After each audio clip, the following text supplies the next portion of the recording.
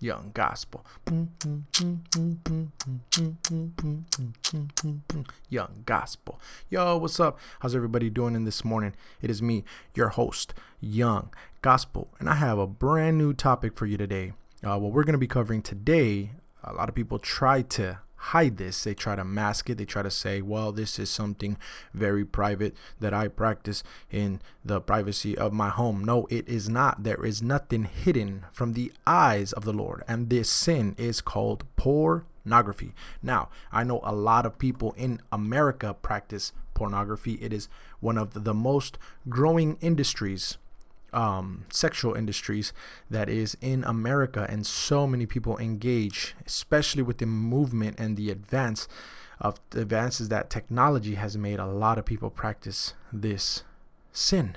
What is it? It is a sin. Let's call it how it is. It is a sin.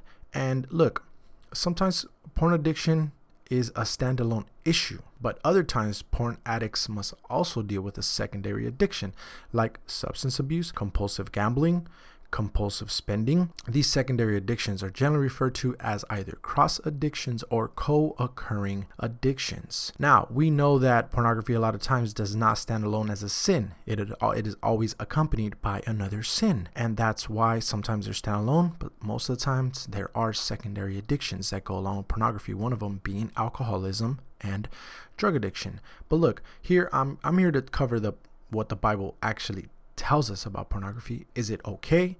Should we be practicing it? Should we be engaging in it?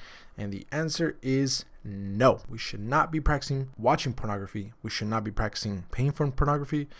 And we should definitely not be downloading pornography onto our phones. Look, first of all, this could really be a big stepping stone for you, for your relationship with God, for your relationship with loved ones, for your relationship with your family.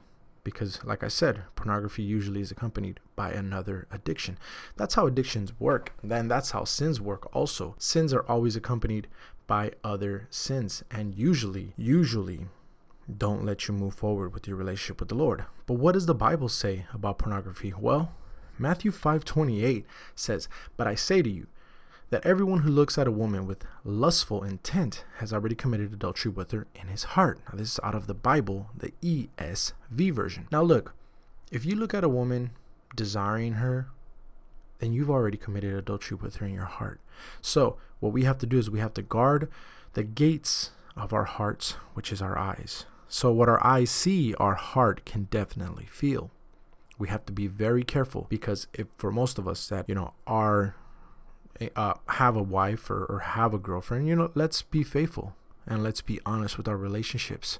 That doesn't mean that, you can't look around. Look, it is very natural for a man or a woman to just be looking around. But once your heart starts, once you start filling your heart with lust, and it's because of someone you saw, then you've already committed adultery with that person in your heart. Now, this is not just a topic for men, but it's also a topic for women. Women are capable of doing this also. Look, women, you have to understand that we as men, yes, we probably fall a little bit deeper into this hole, but you know what? I know of women that have fallen into this hole also. So let's be very cautious about what we're looking at and what our intent is. And if our intent is lustful, because that lust is an adultery that has been committed within our hearts. Now, Psalms 119:37, the great psalmist David said, "Turn my eyes from looking at worthless things and give me life in your ways." He's asking God, he's saying, look, Lord, help me. Turn my eyes from looking at worthless things. There's so many things in this world that are worthless, and pornography is one of them. There's nothing that you get from pornography. There isn't any type of benefits. Yeah, maybe you're getting some type of pleasure momentarily, but you're losing so much more on the back end. Now, think about your relationship with God. Think about your relationship with your girlfriend, and think about your relationship with your wife. Have you told any of these people that you're engaging in this? Or is this something that you're just practicing because you feel that it is your privacy? Look, there's nothing private that you can do unto the eyes of the Lord that he cannot see. and he cannot judge you for it. Remember, the Lord is the one that's going to judge us at the end, and we have to live a very good life so that when the Lord Jesus Christ takes us away, he deems us worthy of being with him, because these are one of the things that the Lord tells us not to engage in. Now, 1 John 2:16 says, "For all that is in the world, the desires of the flesh and the desires of the eyes and pride in possessions, is not from the Father, but is from the world." Now, the desires of the flesh. What does the flesh desire if you let it? And what are the desires of the eyes? And pride in possessions. Now, are you keeping maybe movies or DVDs or things saved in your phone that you shouldn't have, and you know you should have got rid of a long time ago? Look, grab that old box full of VHSs, grab that old box full of DVDs, take that iPhone, look through it, scan through it, and delete and get rid of and throw all these things away, because they are going to be a stumbling block for you, for your walk with the Lord, for your family, for your loved ones. Believe me, pornography does not stand alone. There are secondary addictions that do come with it. So we have to understand that we cannot be practicing sin and be in good standings with the Lord. Galatians 5:19 through 25 says, "Now the works of the flesh are evident: sexual immorality, impurity, sensuality, idolatry, sorcery, enmity, strife, jealousy, fits of anger, rivalries, dissensions, divisions, envy, drunkenness, orgies, and things like these. I warn you, as I warned you before, that those who do such thing will not inherit the kingdom of God." Galatians, "But the fruit of the Spirit is love, joy, peace, patience, kindness, goodness, faithfulness, gentleness, self-control. Against such things there is no law." So here it is, sexual immorality. Okay, now look, when we practice these things, they are considered sexual immoralities. If you do not know, or if there's somebody out there that says, "Oh no, you can do these things, I mean, the Bible doesn't cover them." Yeah, it does. Sexual immorality, perfect example. "And those who do such things will not inherit the kingdom of God." Okay, Paul wrote to the Galatians. He said, look, if you guys are practicing these things, you're not going to inherit the kingdom of God. What about orgies? Okay, what about drunkenness? Look, the Romans practiced all of these things. We have to remember that these things have been around for centuries, for ages. The Romans practiced orgies. The Romans practiced pornography. The Romans practiced homosexuality. Now, you may say, well, they didn't record it. They didn't have videotapes. Of course not. But you know what? They would let people watch as these things would happen, which was just a modern day type of pornography. And you have to understand that the Bible has covered a lot. Every single topic you can think of, the Bible has covered it, because men have not changed. Men, for all the years we've been around this earth, we have been falling into the same sins over and over and over again. The only thing that has changed is technology, that sadly it has helped us in progression of sin. But to be honest with you, they've been around for centuries. So let's not act like the Bible does not cover everything, because it surely does.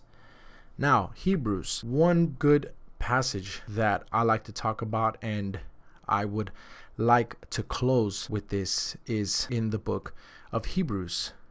Now, we have to understand that even though these things have been around for many years, okay, centuries, we have to understand that the Lord has never, ever been okay with it. That's why he has always had prophets that would prophesy over the people and would talk to the people. But who are the Lord's prophets nowadays? Look, prophets are sent from every walks of light, okay? You could be a prophet, all right? We all need to practice speaking to people and prophesying over people's lives of greatness, of redemption. Look, the Lord is faithful, and he can do everything as long as we are in prayer, we are in fasting, and we are with the Lord. There is nothing that the Lord won't do for you and I. Now, the next verse that I want to cover is Hebrews 13:4. But for that, I need to get out my handy Bible and close with this passage, because it is a passage that is of great strength, and it's going to help us and lead us through this sin. "Marriage is honorable among all, and the bed undefiled, but fornicators and adulterers God will judge. Now, this is New King James Version. God will judge. Okay, so a marriage is honorable among all. So God says, look, marriage is great and your bed undefiled. There's nothing you have done wrong in your bed with your wife because it's marriage. You're married. You belong to each other. You've made that great pact unto the eyes of the Lord. You belong to each other. But fornication. Now we know fornication is many different things. Fornication is sex outside of marriage. Fornication is masturbation. Fornication is anything you do sexually outside of being married. Okay, so that's fornicators and adulterers. That means if you are married and you are practicing things outside of your marriage that are sexual with any other type of partner, whether it be male or female, God will judge. So look, marriage is beautiful. For a lot of those of you that are just dating, I will advise you, and I will strongly advise you, get good with God, build that strong relationship with the Lord, and get married. Look, the Bible said it. If you feel like you're going to burn, you're burning in desire, you're burning with passion, and you really want to have relationships with the girl you're dating, get married. Get married. That is the best advice I think anyone could give a young couple who is burning with lust, desire for each other, and they feel like they're going to fall into that sin.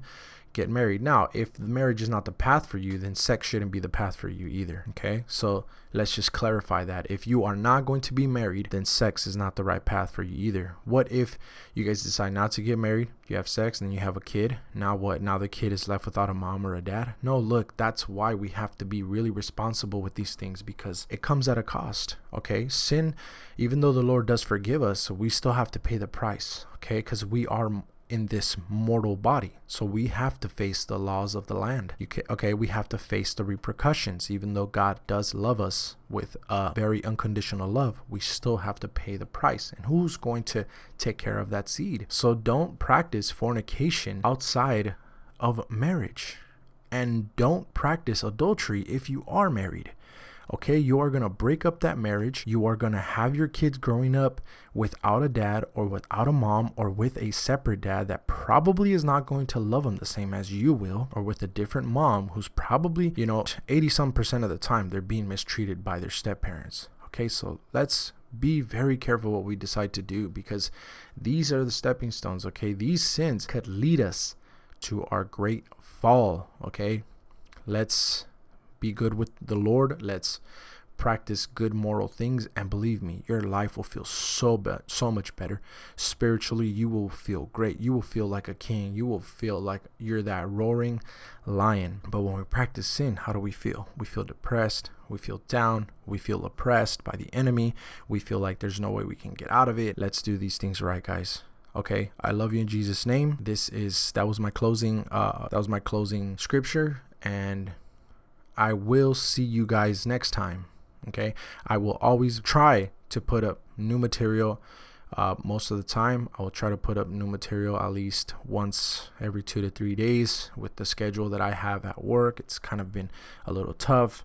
I had to cover some hours for a friend of mine. So again, guys, don't ever be afraid to spread the gospel. Don't ever be afraid to tell someone the truth. If you are their true friend and you know they're engaging in a sin like pornography, don't be afraid to say, hey man, that's wrong. And the greatest question somebody can ask you is why? I love it. Sometimes I have friends of the world and they'll think something is so cool, and I'll be like, dude, that's wrong. And they'll say, why? And then I'll give them my view.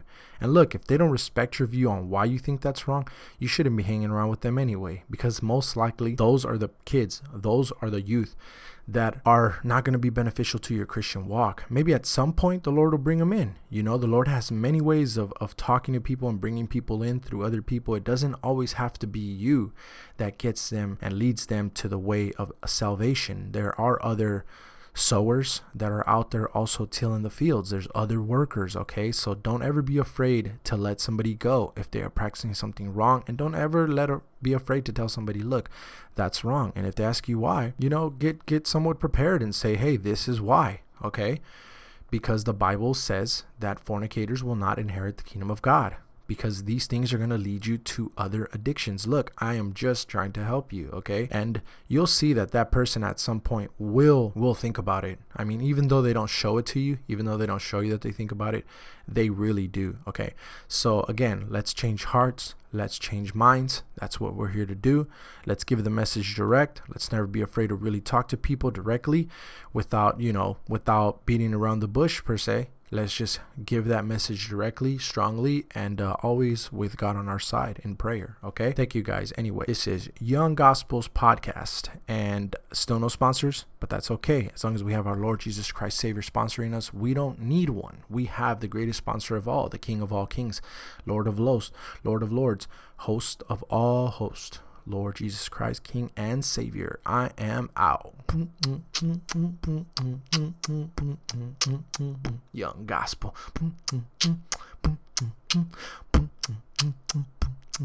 Young Gospel Podcast. I'm out.